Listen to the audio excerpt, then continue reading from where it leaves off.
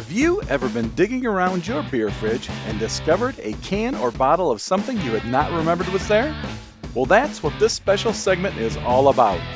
There are so many great beers out there, and with only a couple of times each month to share them with you, it was time to add a new segment to address this.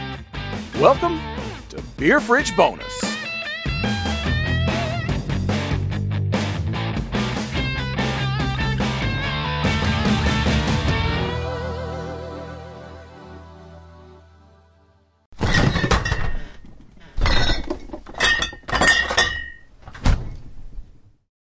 For this bonus session, I pulled 3 beers out of the beer fridge from Big Lake Brewing in Holland, Michigan. These beers came from my main beerski, Logan, who bought these directly from the brewery. I've been waiting for a perfect time to review them, and the shortest day of the year seemed like a perfect opportunity. So without further delay,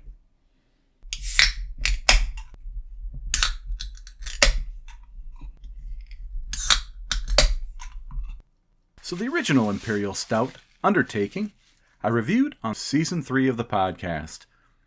So what I'm drinking today are the 3 variants of that original Undertaking. The first one is Maple Bourbon Barrel Aged. Maple Bourbon Barrel Aged Imperial Stout, thick and rich and dark. Rye Whiskey Barrel Aged. Our triple mashed, double boiled Imperial Stout aged in a rye whiskey barrel. And then finally, Rum Barrel Aged. Our triple mashed, double-boiled Imperial Stout, aged in a rum barrel. So I poured each one of these 3 out into a taster glass.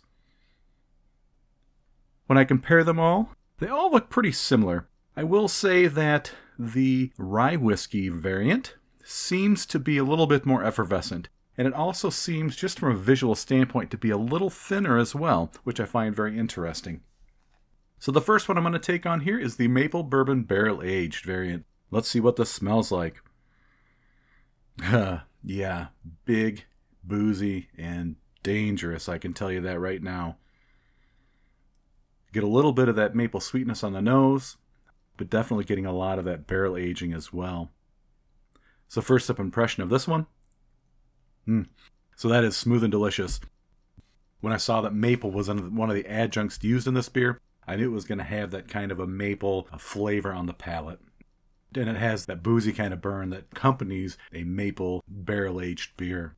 Super smooth. Comparing this to the original, I'd say it maybe has just a little bit more body. But again, just a big, in-your-face booziness on the nose. Love me a good barrel-aged beer. Alright, so next up, the Rye Whiskey Barrel-Aged. So this one doesn't have nearly as much booze on the nose. I think that the whiskey barrel tends to be a little bit more mild, maybe. But compared to that original Maple Bourbon Barrel Aged one, there's hardly any comparison. All right, I'm going to take a sip here of this Rye Whiskey Barrel Aged beer. I like this one as well. The basic underlying commonality between these beers thus far, a lot of booziness.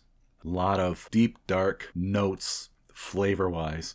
Again, because we're talking about barrel aging here, getting a lot of that charred wood kind of profile. Definitely getting that leathery kind of earthiness to it. Again, in its own right, it is delicious. And my original suspicion was correct. It does seem a little bit more thin on the tongue. It does seem to have a little bit less of a full-bodied mouthfeel than the other ones so far. Again, I need to look into this and see why that could be. And then finally, Rum Barrel Aged. So this one I can already sense on the nose. I'm getting a lot of that rum aroma that I'm familiar with. Interesting. Much more mild. Although I will say that the alcohol is hidden very, very well in this Rum Barrel Aged beer. Aside from the burn that I'm getting as it travels down my throat, I would not ever have any idea that this was a Rum Barrel Aged beer that was 14%.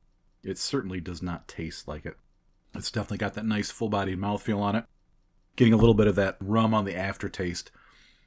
Maybe just a little bit of maybe a zing to it too.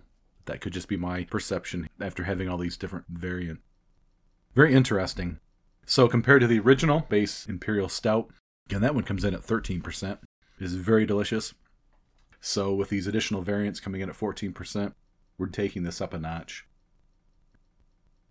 So if I compare the three of these, probably my favorite is going to be that maple bourbon barrel-aged variant. I'm a big fan of that flavor profile.